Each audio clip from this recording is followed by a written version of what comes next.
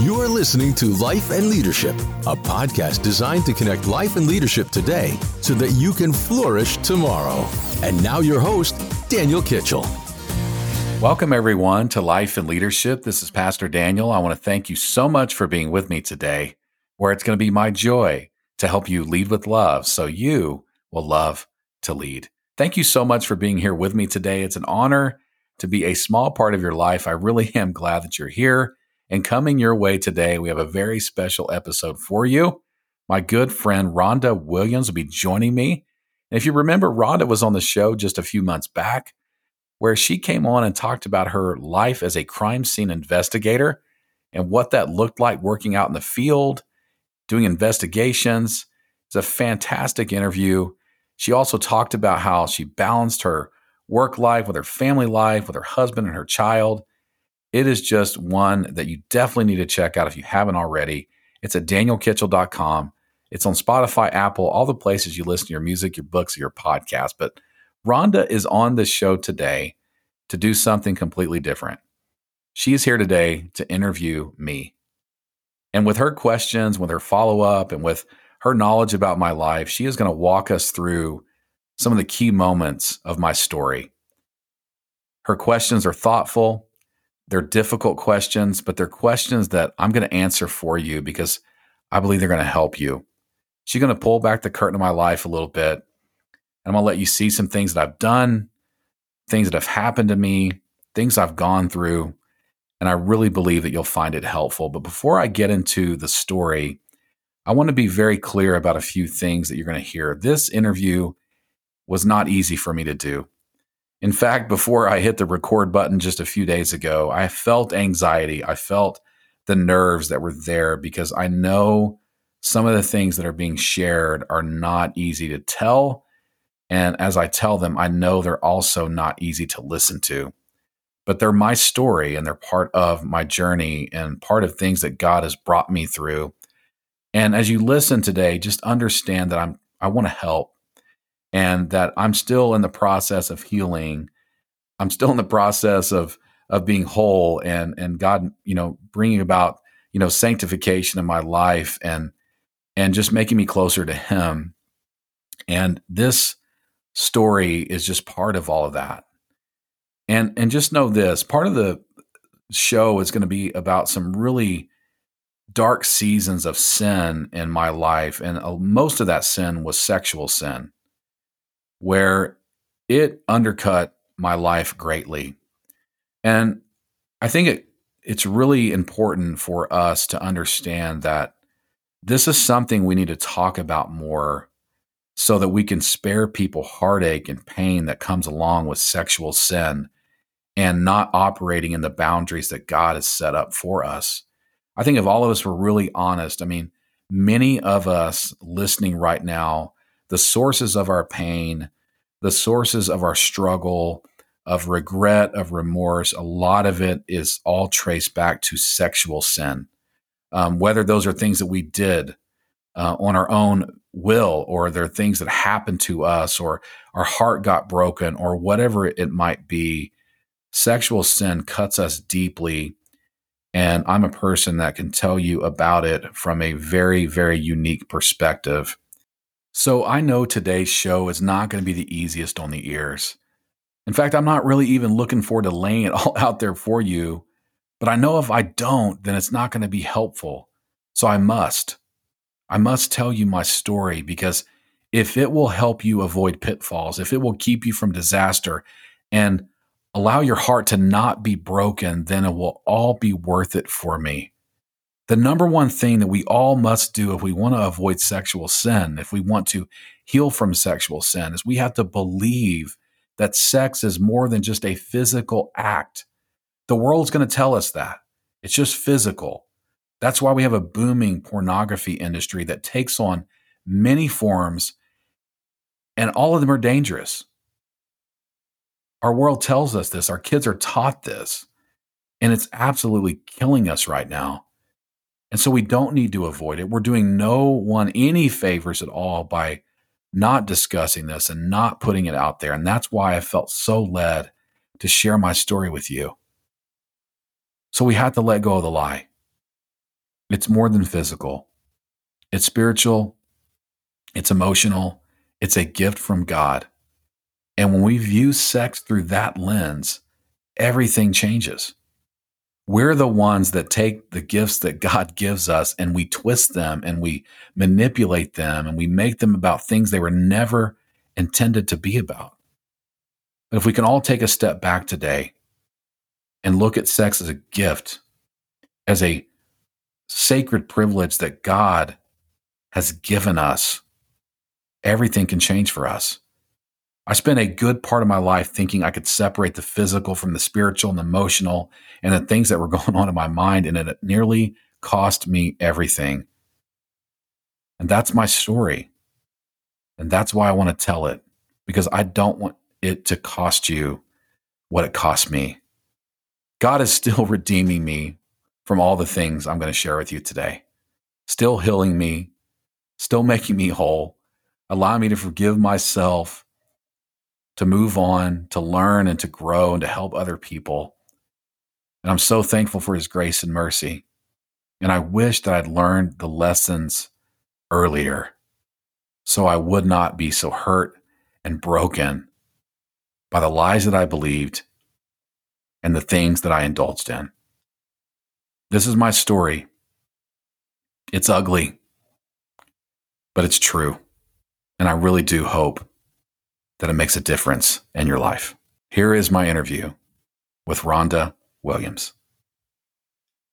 Rhonda, thanks for coming on the show with me. It's an honor to have you here. Yes, I'm excited to be here. Absolutely. You were on the show some time ago talking about your life and your job and your career and some of your amazing stories in forensics and things like that. And so a very popular show for us, and thankful for that. But today the table's going to be turned on me a little bit, and I'm going to get interviewed by you, and I'm going to get to share some of my stories and paybacks. Yeah, this is like your idea, so I'm going to blame you for it. But I do have a story to tell, and you're going to help me get through it and ask some questions and guide a little bit, maybe dig a little bit, and we're just going to roll with it and see where it goes. But I would just say this to anybody listening, that as I tell this story, that there comes with it some anxiety, some real feelings. And I hope that as I do share my story, that you'll have grace and kindness and hope in your heart, because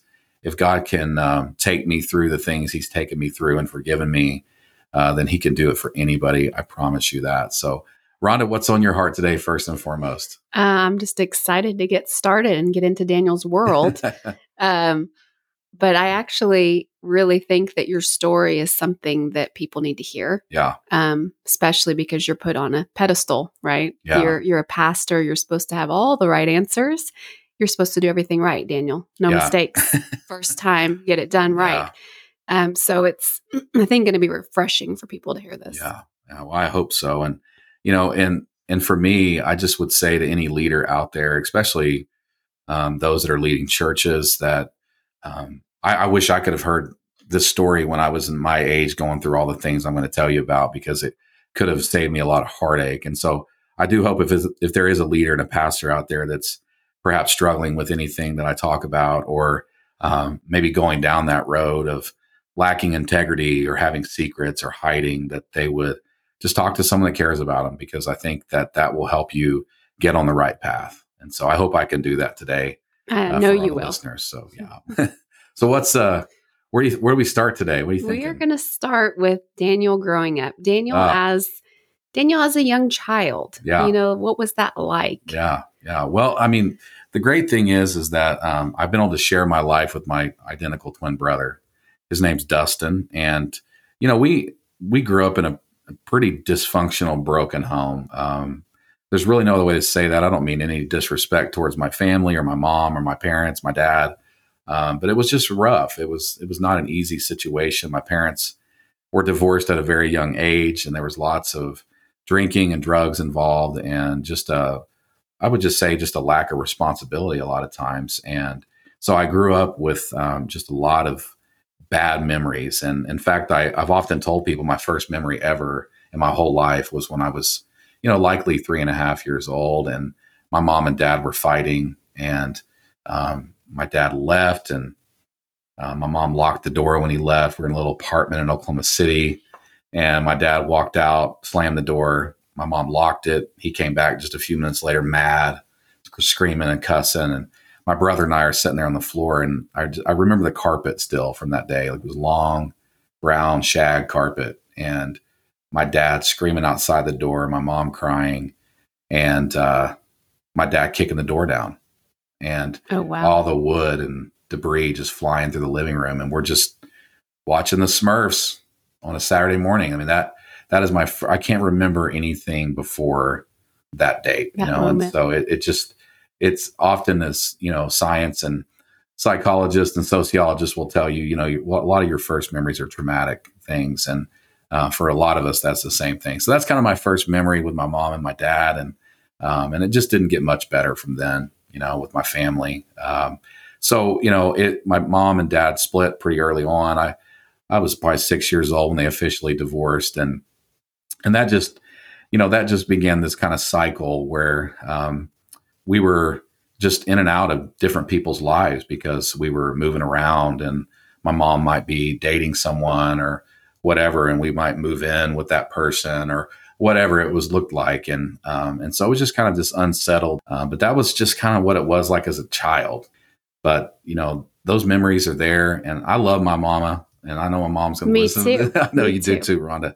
And so I love my mom, and God has brought her through so much. And, my dad I know I'm kind of getting ahead of myself. My dad, his drug and alcohol abuse took his life at the age of 48. And we buried him in 2005 from his addiction. And so my dad hasn't been around a while. He wasn't around when I was much a kid, and a little bit in high school. But that was just kind of my childhood. Very uncertain, very up and down, but not uncommon for people my age. Right. Just a pretty common story for people that are in, I'm 43, and a lot of divorce and a lot of broken homes. Yeah.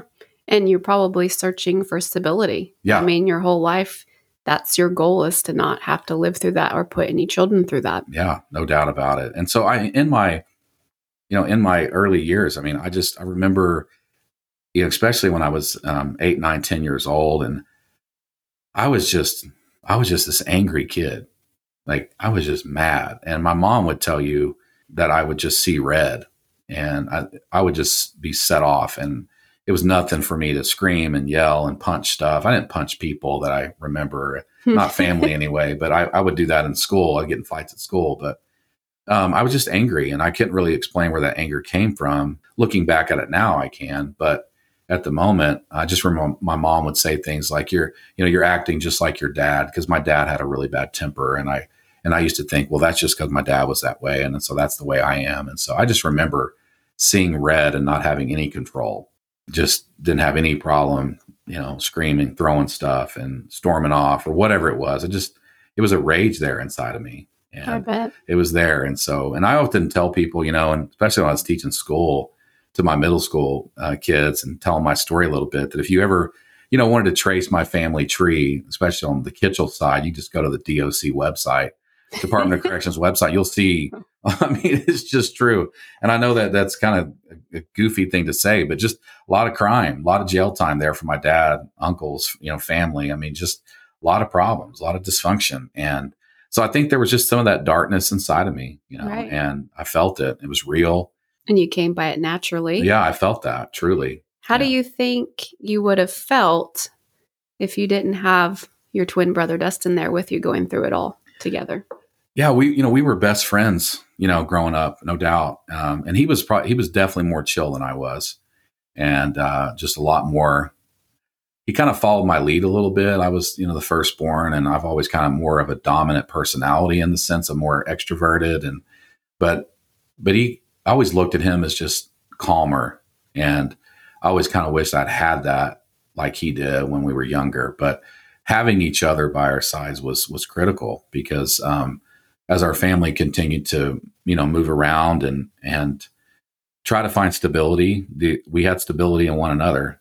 That was a great thing to hold on to, because the things going on with my mom and my sister at the time, just, it was not good. It was a bad path. But my brother and I, we just kind of took our own path, And we just went our own way and did our own thing. And we kind of just stayed away from some of the craziness that was going on around us. So we were each other's anchor, I would say. And I think he would hopefully agree, especially about me being more dominant than him. But I mean, he's funnier than you. He is definitely funnier than I am. He's actually going to come on the show. I love it. He is. We're going to have a Father's Day interview that'll be coming up to talk about our dad and some of the things we've learned as fathers today. And so that'll be weird for people to listen to our voices, though. It will hopefully be. We'll have to make his high pitched or something. They're the exact same voice, really.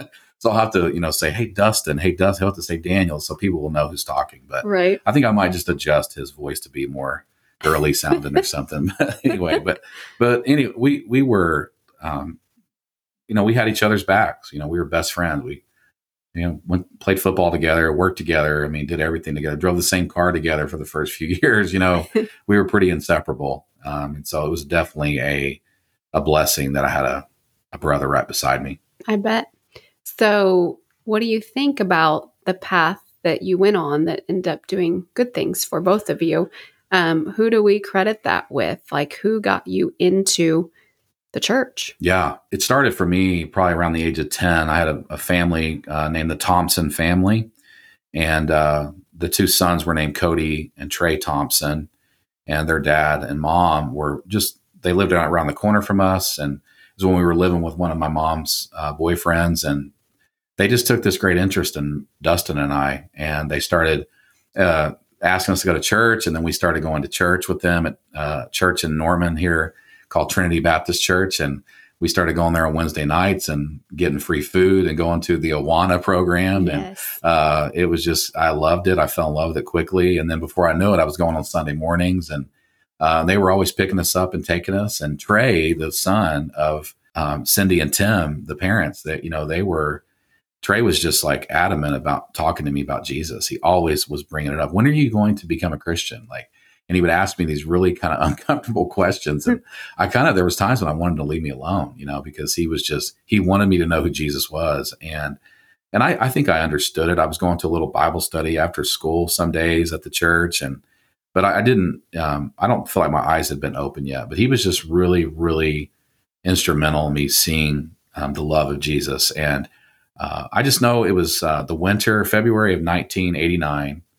And we went to a little retreat down in Falls Creek. And went down there and stayed the weekend. And that Saturday of that weekend, I was talking to Trey and the youth pastor, and God did something in my heart that weekend, and it was different. It felt different. And the youth pastor told me that after talking with me that I was ready to surrender my life to Jesus and say yes. And he didn't grab my hands and say, repeat after me or anything like that. He said, you just need to go off and have a talk with Jesus and go spend some time with him and say you want him in your life. And so I left the cabin, and I went behind it, and I sat on the air conditioner compressor unit out back, and I just talked to the Lord, and I told Jesus I wanted him in my heart, my life. And I don't even remember exactly what I said, but I remember I can still see it there. I can see my little knees hanging off the edge of that air conditioner unit in the back. It's a moment I'll never forget. And I would say that I was markedly different after that weekend. I wasn't, completely sanctified in the sense of all my problems were better, but it changed me. That afternoon changed me, February 1989, and I became a Christian. And God just began to do some great work in my heart. And I believe shortly after that, it was, my brother kind of followed the same path. And so we were just these two young Christian boys in this kind of broken, dysfunctional world. And we just stayed the course with it. And so that's kind of where I was introduced to Christ and the church. And I think the Thompson family, big time for that, because they took great interest in my heart. Yeah, definitely. Absolutely. That's amazing. I'm so glad. I think I went to school with Cody. Yeah, I believe so. Mm-hmm. It's a small world because you and I are about the same age. Exactly the same age. Yeah, so it's definitely definitely an incredible story to tell, and I truly, that's why I'm so passionate about the church, because I know the power it has over people that maybe don't have foundation at home or or whatever. Those people loved me and changed my life. Definitely. No doubt about and it. I thank them too, because Yeah. look where it brought you. Yeah. No doubt. What do you think about that path when you became a pastor? Mm. You're very young. Did you hear a lot of voices and a lot of pushing and pressure? And I don't know if this is what I really want to do, Yeah. but I feel like I'm being led to do this. Did you resist it at all? Well, I would say resist maybe is not the right word, but I didn't believe it, at first. I mean, when all of this was happening, right? The things I was just referring to, they were happening here in Norman, Oklahoma. And then my mom met my future stepdad, and we moved out to Noble, Oklahoma, which we moved out in the middle of nowhere. And we were completely uprooted overnight, basically, into a new world and a new school, left all my friends. And so I felt at that age that, I was 11, 12 years old at this point, that anger started creeping back up because I was just mad about the move and having to start over and not having my friends and all this. But God was in the middle of it all because he placed us out in the middle of nowhere, but by an incredible church. It was just a few miles down the road. And we had some family that was going to that church that was, it's a new family because of my mom's marriage. And we started going to that church, and that's where God really started to work in my heart. And I started feeling those things of, what am I going to do with my life? Why am I here? And I really felt like God was calling me to do something. I didn't know what it was, but I knew I loved the Bible, and I loved to read it, and I loved to study it, and it really came alive to me. I really looked up to my pastor. I loved the way he preached. I was mesmerized by how he could just pull a sermon off and keep your attention, and his passion. And so I just remember looking up to him a lot. But then I knew God had just given me something in my heart that I couldn't explain. And then I found my youth pastor at the time. He would allow me to teach Sunday school occasionally, even at 12, 13, 14 years old, leading a little class or prayer or whatever. And so it just kind of started that way. But I knew God was up to something. And so the summer of my 15th year on this earth is when I surrendered to the ministry. I was at church camp, and I knew God was doing it. I knew it. I didn't have any really choice in the matter at all.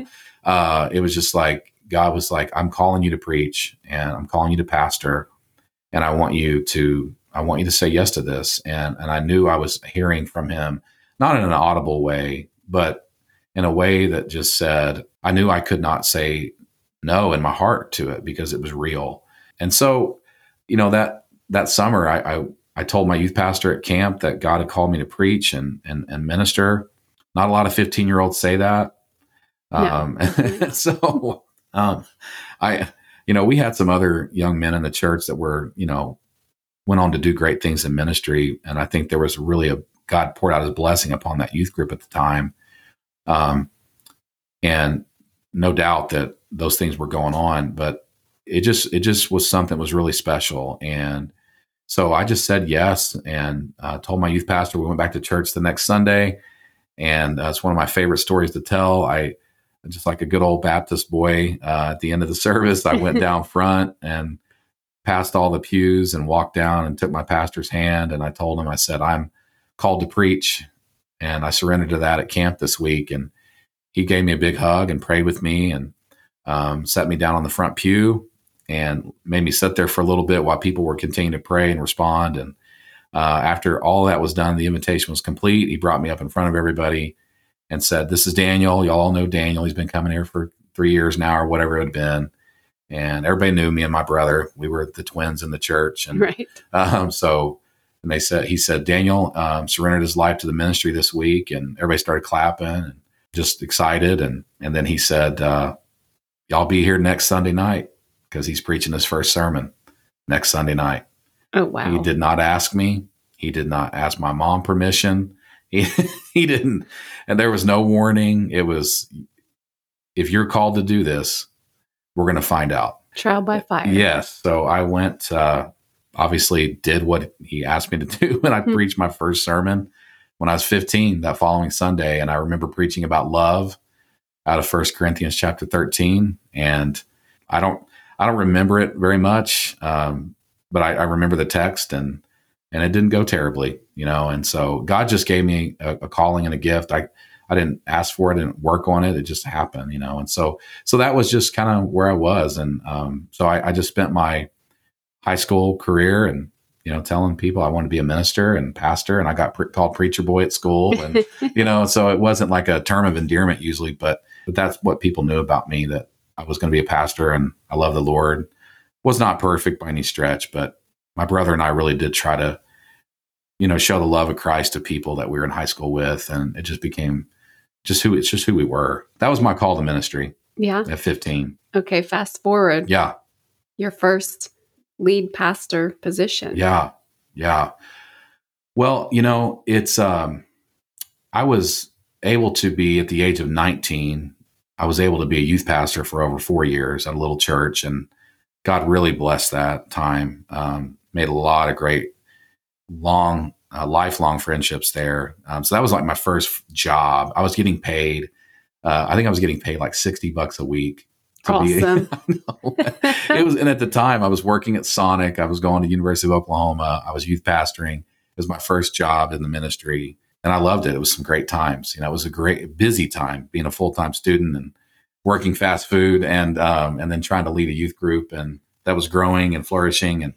But those were great days. That was my first kind of big start in the ministry, and then I would just preach places too. Like I had a friend that would, ask me to fill the pulpit for him when he was gone. And I preached at a few youth revivals and events and things like that. And so I just kind of slowly, not a big deal at all, but I mean, people just kind of started asking me to preach. And so I would go to churches and preach and do different events and things like that. And so I got asked to preach at a church in our town here, a local church. And the name of that church was University Christian Church. And my twin brother was going there at the time. Their pastor left, and so they were having people fill the pulpit and go through their interview process and trying to find their next person to lead.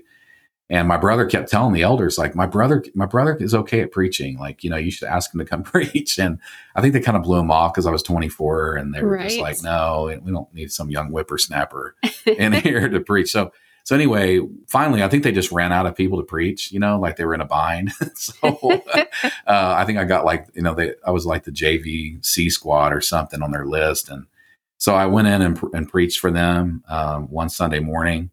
I think it was a 2-week deal. They needed me for 2 weeks. And I remember. Yeah. I was there. Yeah. And I preached the first week, and I knew I was coming back the second week. And then after I got done preaching the second week, people were like, well, you need to apply for this job. And I'm like, well, I should. You're right. Like in my head, like I'm thinking this is a lead pastor job. I've never led a church before. But I applied for the job. I didn't really honestly think I would get the job. I don't know that they thought I was going to get the job either. I think they had to entertain the fact that I applied, but I applied, and we had some interviews and some talks. And in fact, I think the story, the way I was told it, was that they had already had someone they were going to offer the job to, but then they interviewed me. And the interview just went way better than they thought it could have. And then they just had no doubt that I was the guy. And so here I am, 24 years old, and I'm leading a church, that's probably 125 people or so. And I have really no experience whatsoever. Like I could preach a little bit. But that's how I landed the job. I mean, it was very unexpected. Wasn't something I was looking for. Because I'd preached at multiple churches, but it just happened. And so there I was, 24 years old, leading this church. And it was a great moment for me. Like, I don't want to minimize the moment because it was big. God did it. And that's the beauty of this whole story, is that God did it all, and even though all the mistakes that were going to unfold, he still did it all, and he was behind it. But that's how I got to my first full-time pastor role. So it was probably a little frightening. Yeah. Starting that out. Yeah. But I would say too, I was a little arrogant, like I thought I could do it. Like, and when you think you can do something, it probably means you're not relying upon God enough. And right. I thought because I could preach, and people liked to tell me I could preach, and that I could, that's all that really was needed. But I didn't really have I didn't have like some grand vision for the church, other than I wanted it to grow.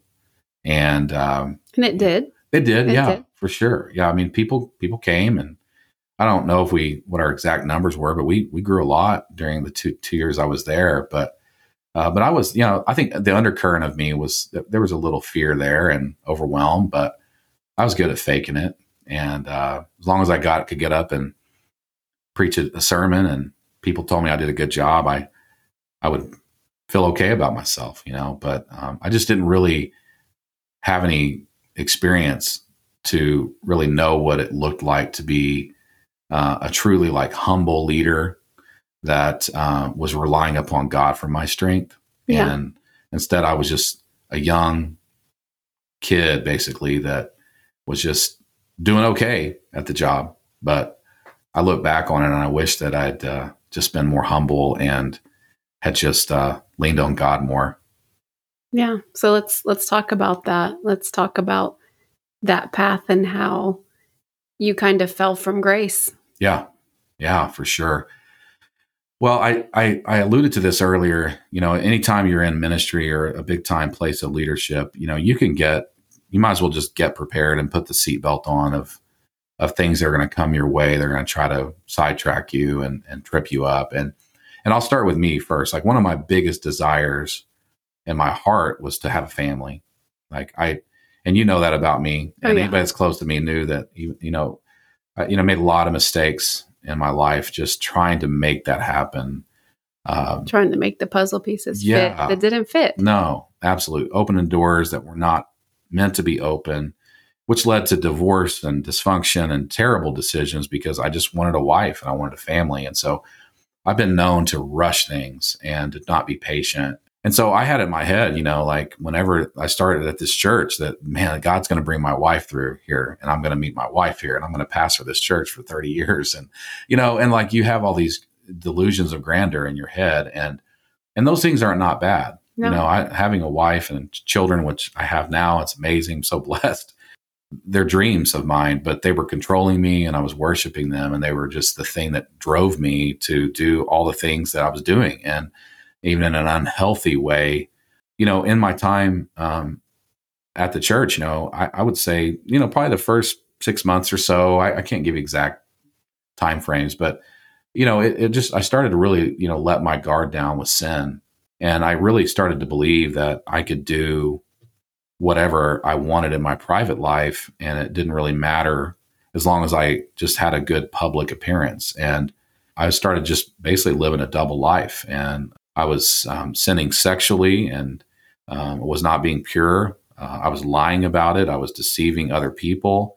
I was deceiving myself. There was just a lot of, I would even say sometimes just manipulation there going on, because I would say this too, backing up a smidge, I wasn't perfect in this area of my life at all before any of this, but I don't think it was an area of my life that was out of control, with just crazy amounts of, lustful experiences or pornography problems or anything like that. It was just weird because this became my problem, and it wasn't really, and it was like the enemy and just weakness in my part. I just showed it, a chink in the armor, basically, like it was something that was really there. And so I just dove in, and I thought I could have a girlfriend and we could have a sexual relationship and it would be okay, even though I was a pastor, and then if I wanted to, when that relationship was over, it was okay if I wanted to do the same things, and it'd be just this kind of casual thing that was not a big deal. And that I could do, things that I knew weren't right. And they were sinning against myself and to the other people and against God ultimately. But this just became something that it just controlled me. I just, you get addicted to the feeling, you get addicted to the, all the, the rush of things like that, just people, just for lack of better words, when, it's sometimes you just want people to pay attention to you, and I would say I was lonely. I was hurting. Being a leader is lonely. Oh, definitely. And you're at the top and you have these moments where you feel immense amounts of loneliness.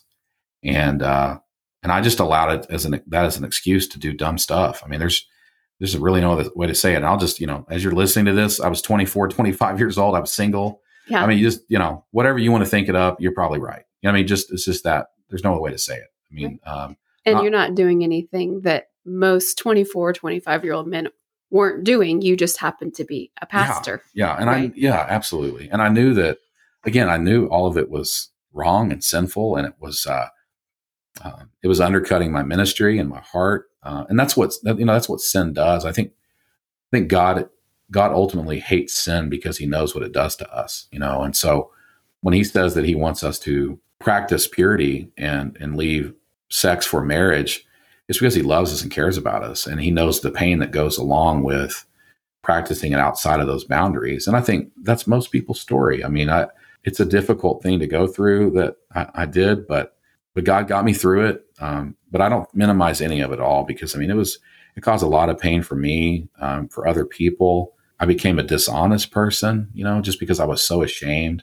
I had these moments where, I remember being asked point blank one time by a certain person in the church, is this going on in your life? Like, are you doing anything like this? And I just lied.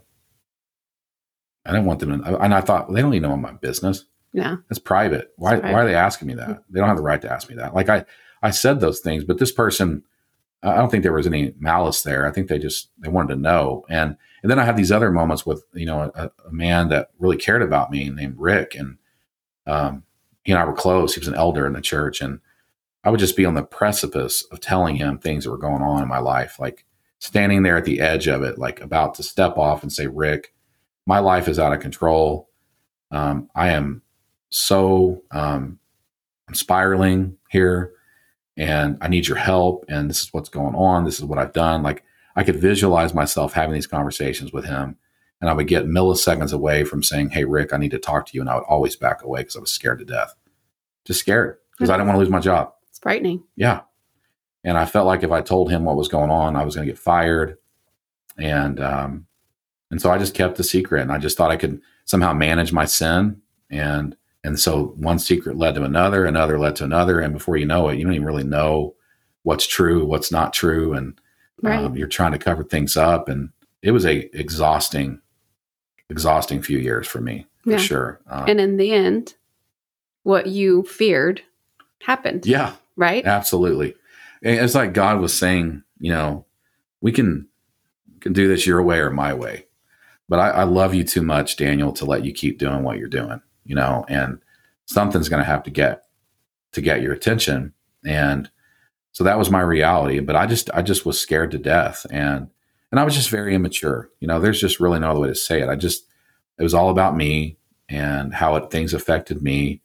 And then when you, like I said, you just keep lying, and everybody's got these little secrets about you. Mm-hmm.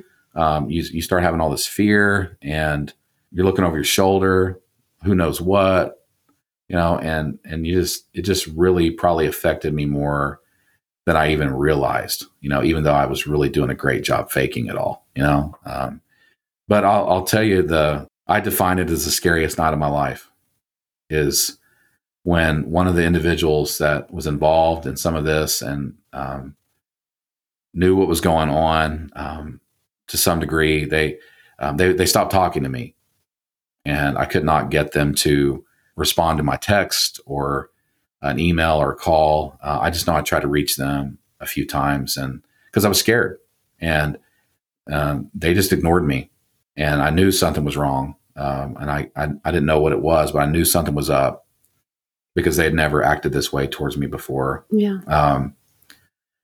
And so I remember in a panic one night, I basically just went on a drive late at night. I was just freaking out because I couldn't get a hold of this person. They were ghosting me basically. And so I drove by one of the homes of our church members because I just had this hunch. And when I drove by, I saw multiple cars out in front of this house or where they lived that were not the cars I wanted to see together, and the people that were starting to find out things, talking.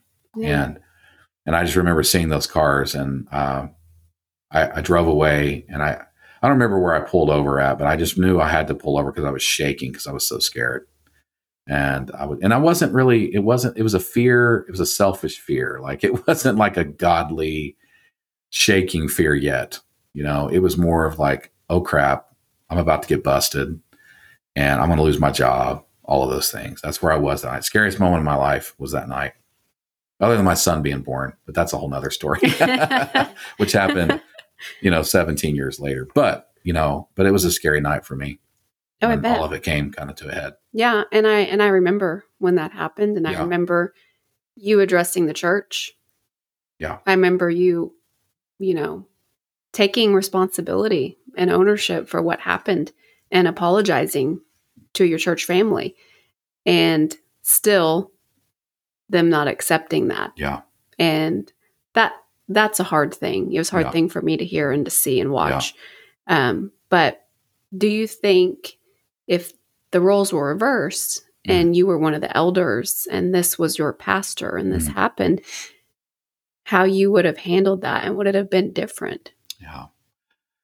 Well, I would say, looking back on it, I think the biggest problem is that I really didn't have any problem getting up in front of the church and saying, hey, I screwed up.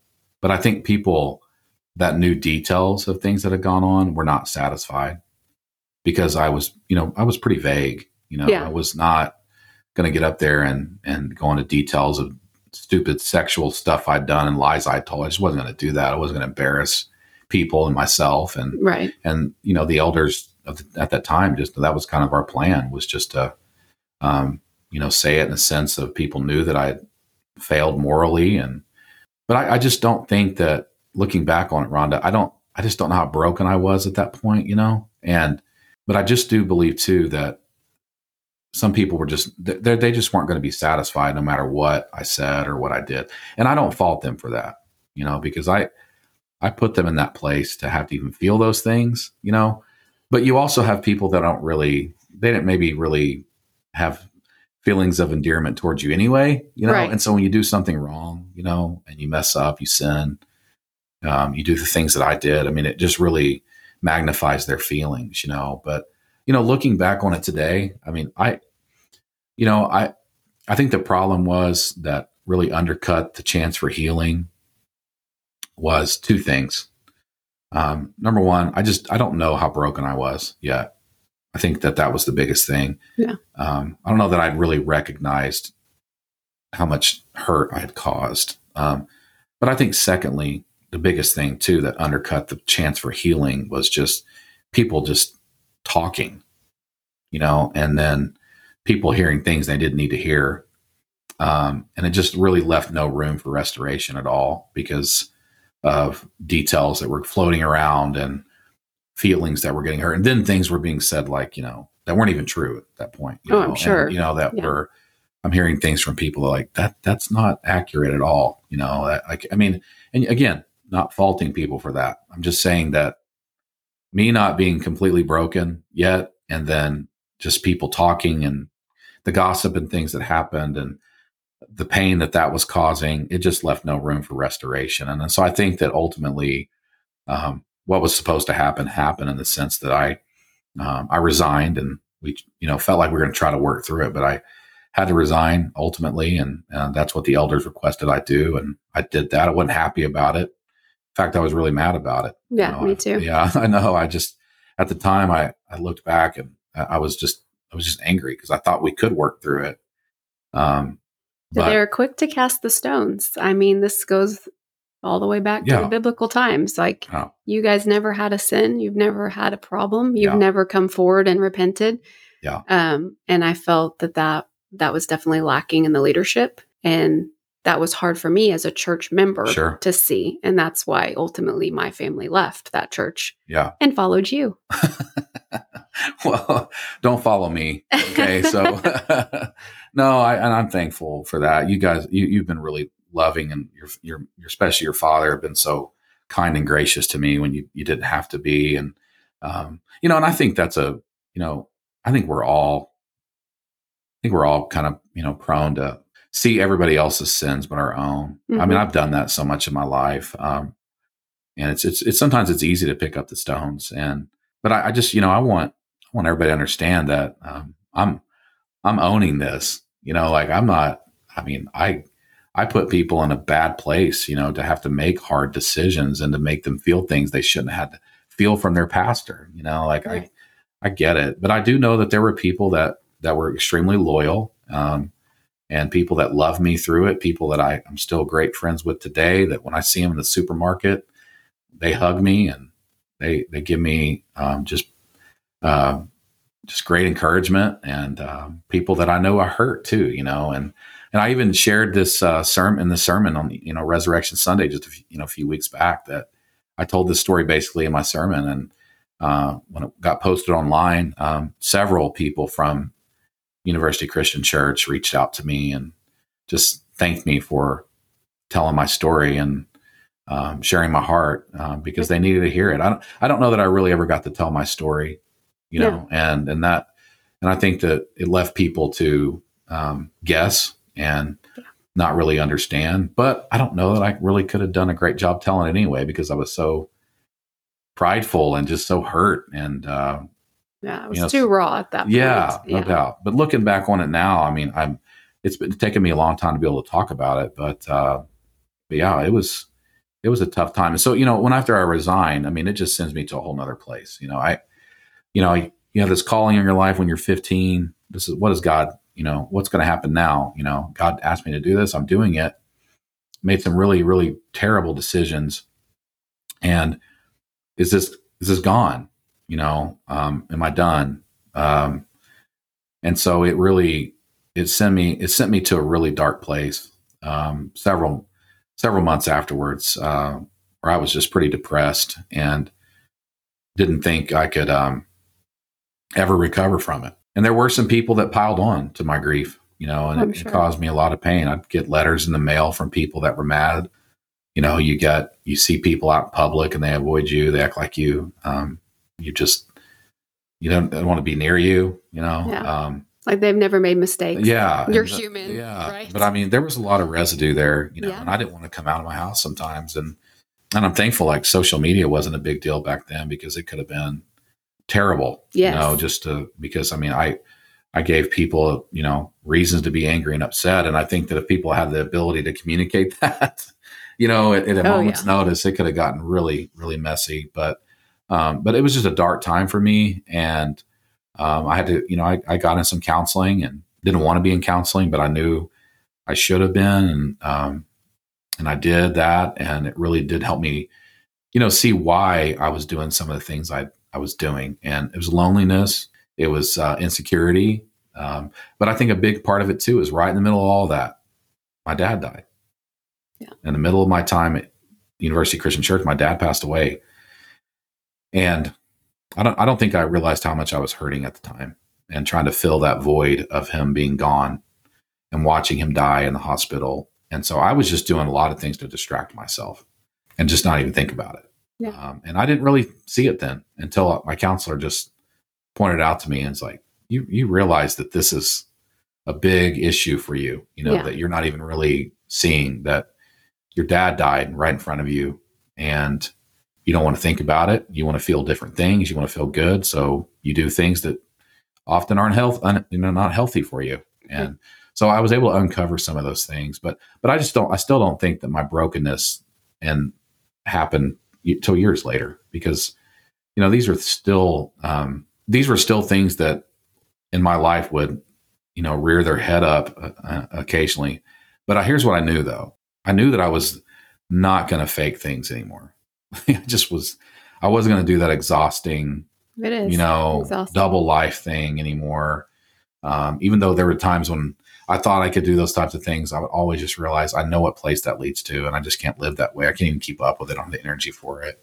But through the counseling and through, as I've said so many times, through dinners with your dad, Don, great dinners. There were just people that refused to let me go to the darkest places, and made sure I got out of my apartment and that I had everything I needed. And they were awesome. And your dad was at the front of that line. My mom was at the front of that line, my brothers. But your dad would take me to dinner every Sunday night and take me to nice places and maybe even a beer or two and, or just great food and talk. And he'd pray with me and just make sure I was okay. And I owe him my life for that, because if I didn't have that type of friend during that time, I don't know that I wouldn't even be a pastor today. There's no other way to say it. Like, I would not be in the ministry today if he had not taken deep interest in my heart. So just powerful. Yeah, right? Absolutely. And I think God put him there. Yeah, no doubt about it.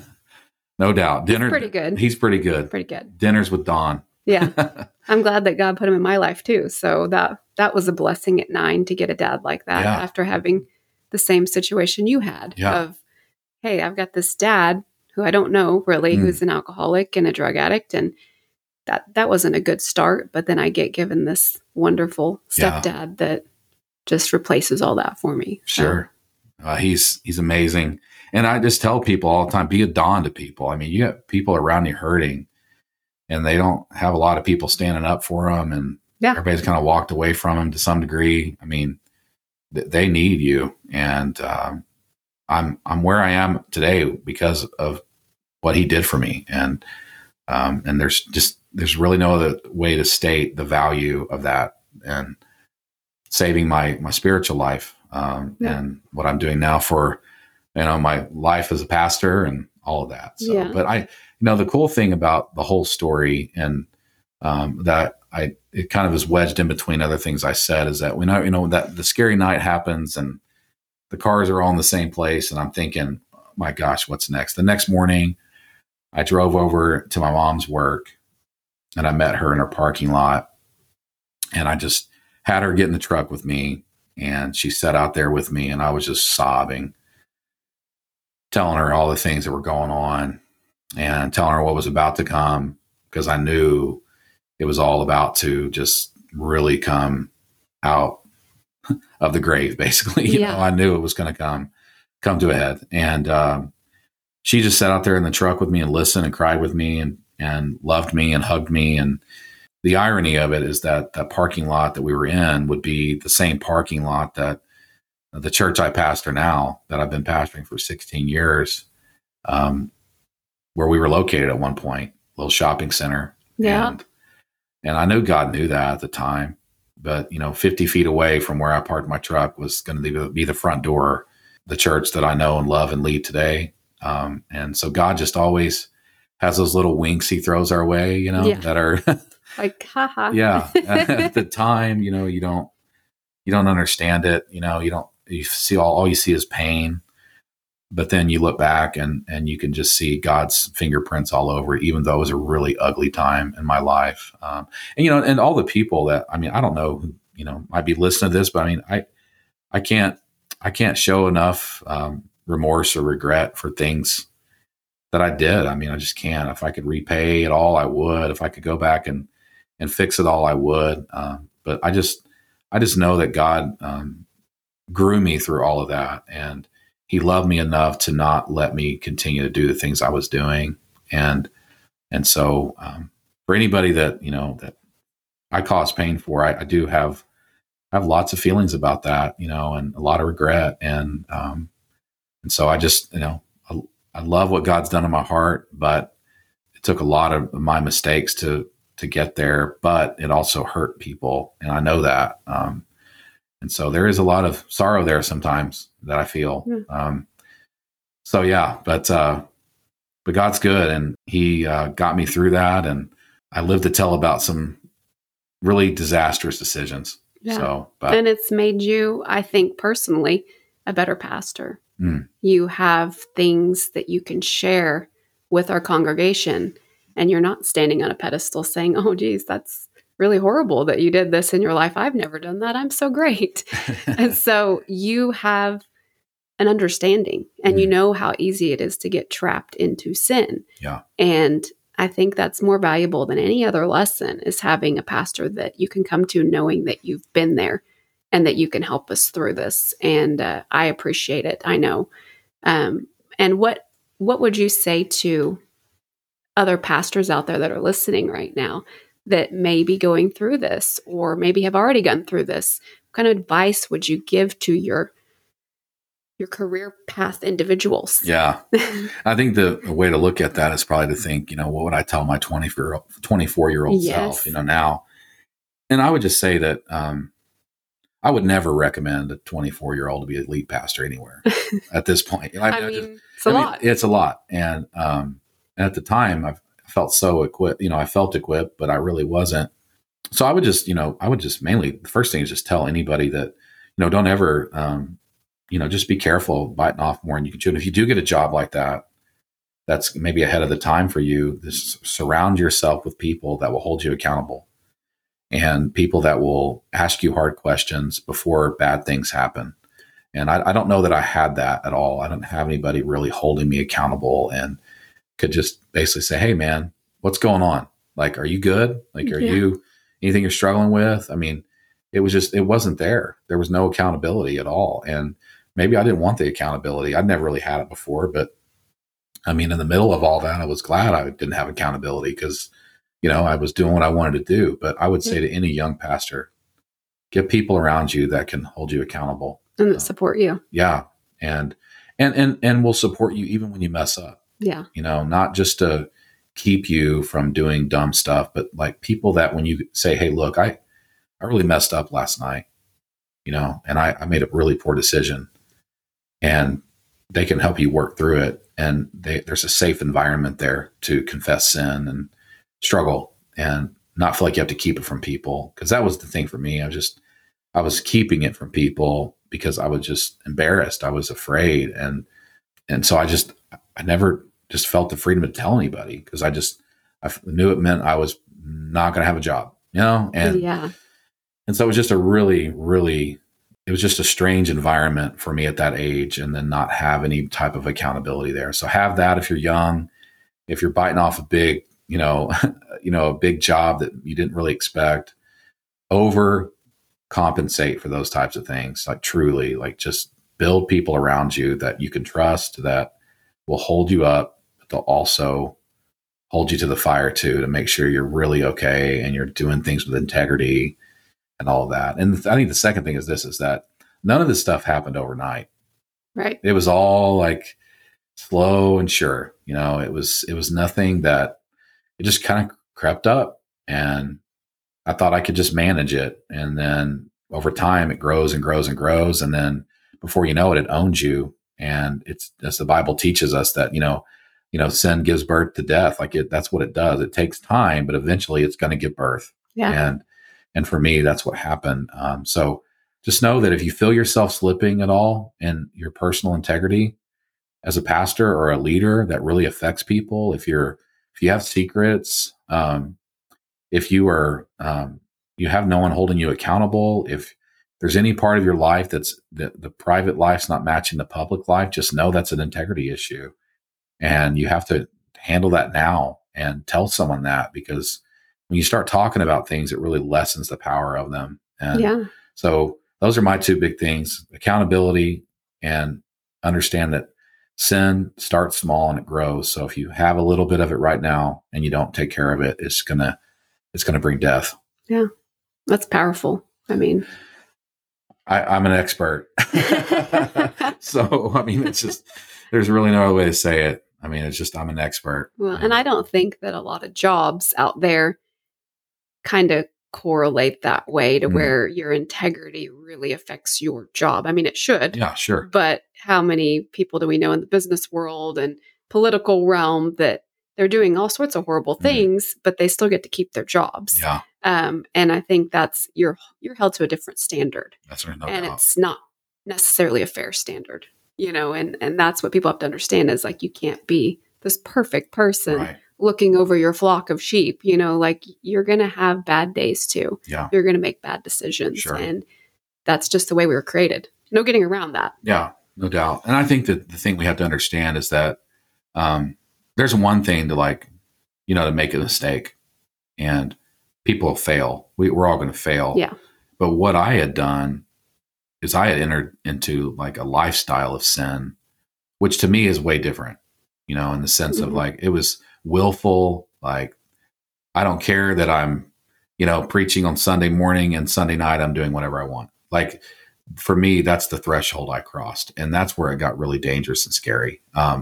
we're all going to make mistakes. We're all going to fail. I'm going to say the wrong thing sometimes, and I'm going to slip up, and we're sinful people. But I had made conscious decisions to be okay for a short season of my life, living a double life.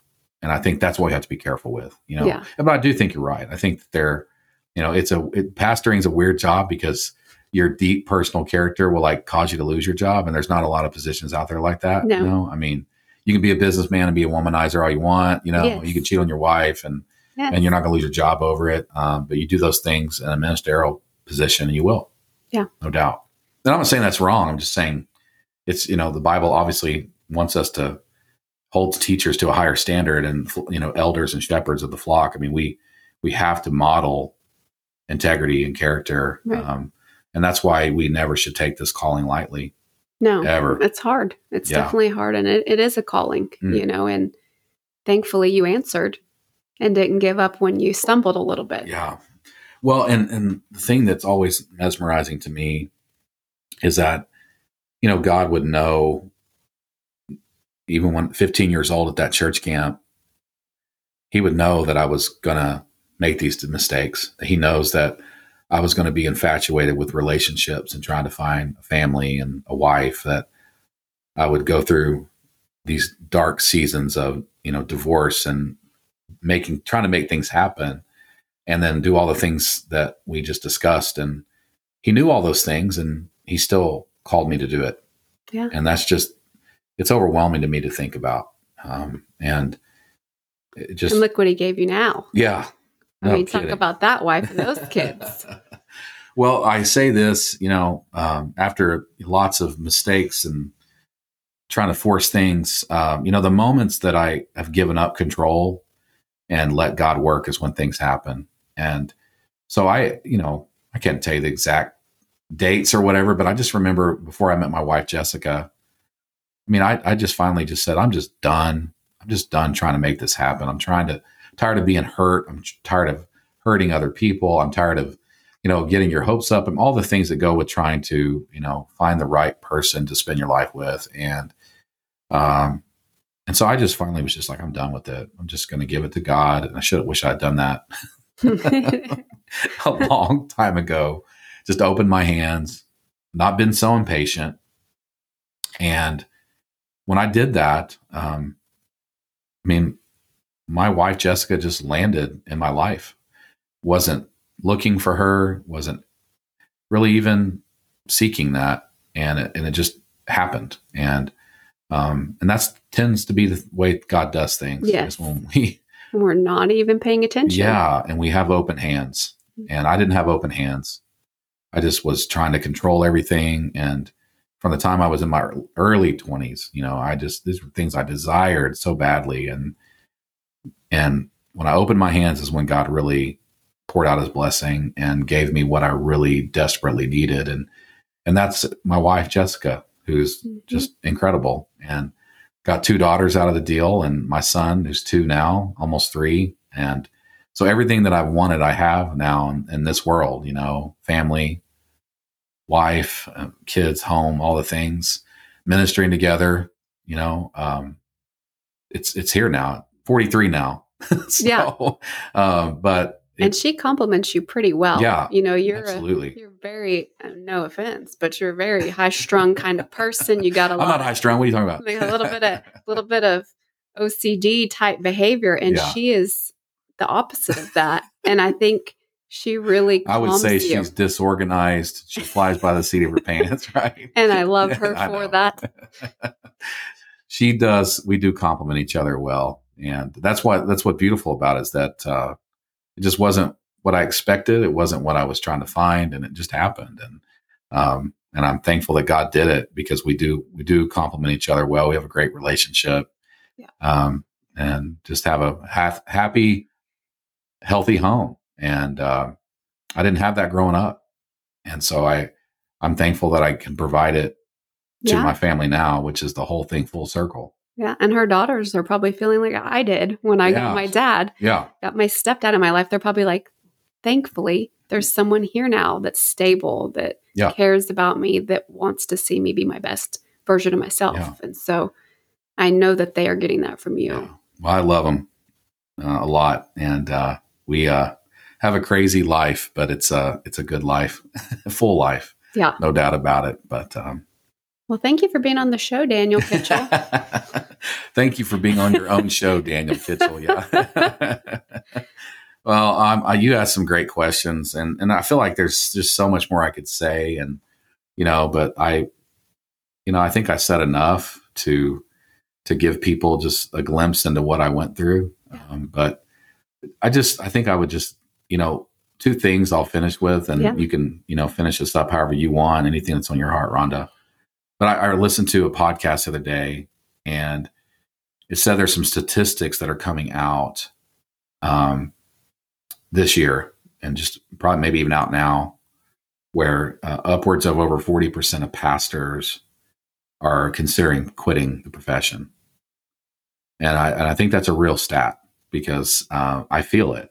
You feel the expectations of the job, having to keep up all the time and lead people and all the pressures that go with that. And I would just say to all the pastors and anybody leading ministry today that your job is so important, and to not give up. And if you're thinking about closing the door of that, just, really pray and seek the Lord, because a lot of pastors are walking away from this, and it's leaving holes in our communities and our churches and our families, because I believe in the power of the local church. And so all the pastors out there today, I love you. I'm here for you. If I can walk with you through anything, I want to help you. And so reach out to me. You can email me at pastorkitchell@gmail.com. You can reach out through Facebook or their website for this show, where I just want to help any way I can, and just stay the course. Don't be another statistic. Yeah.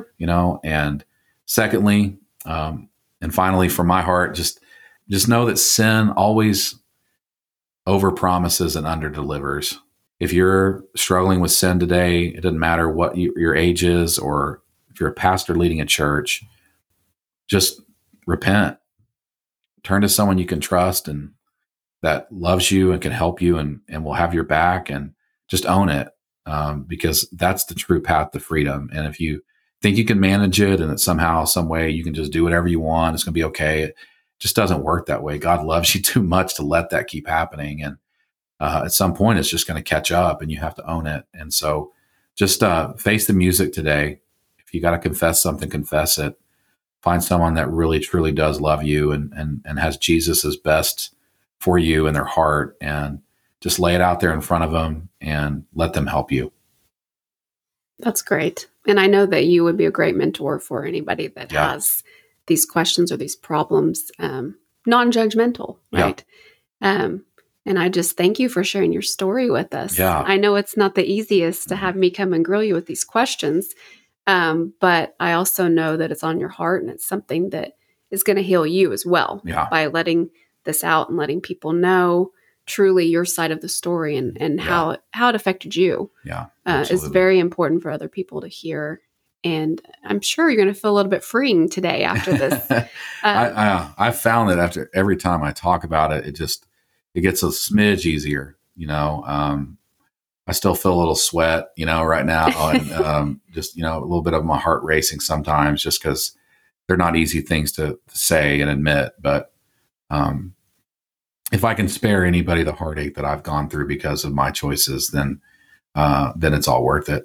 Yeah. So that's my heart to everybody today. Yeah. Thank you so much. Oh yeah. Thank you, Rhonda. I'll have to have you on again. Maybe you can just take over for me someday. No, you do a great job. Well, it's an honor to have you on to dive into my story, and look forward to talking to you again soon. Yeah. Thanks, Rhonda. All right. Thank you for listening to Life and Leadership with Daniel Kitchell. We hope that you're with us again next time as we connect life and leadership today so that you can flourish tomorrow.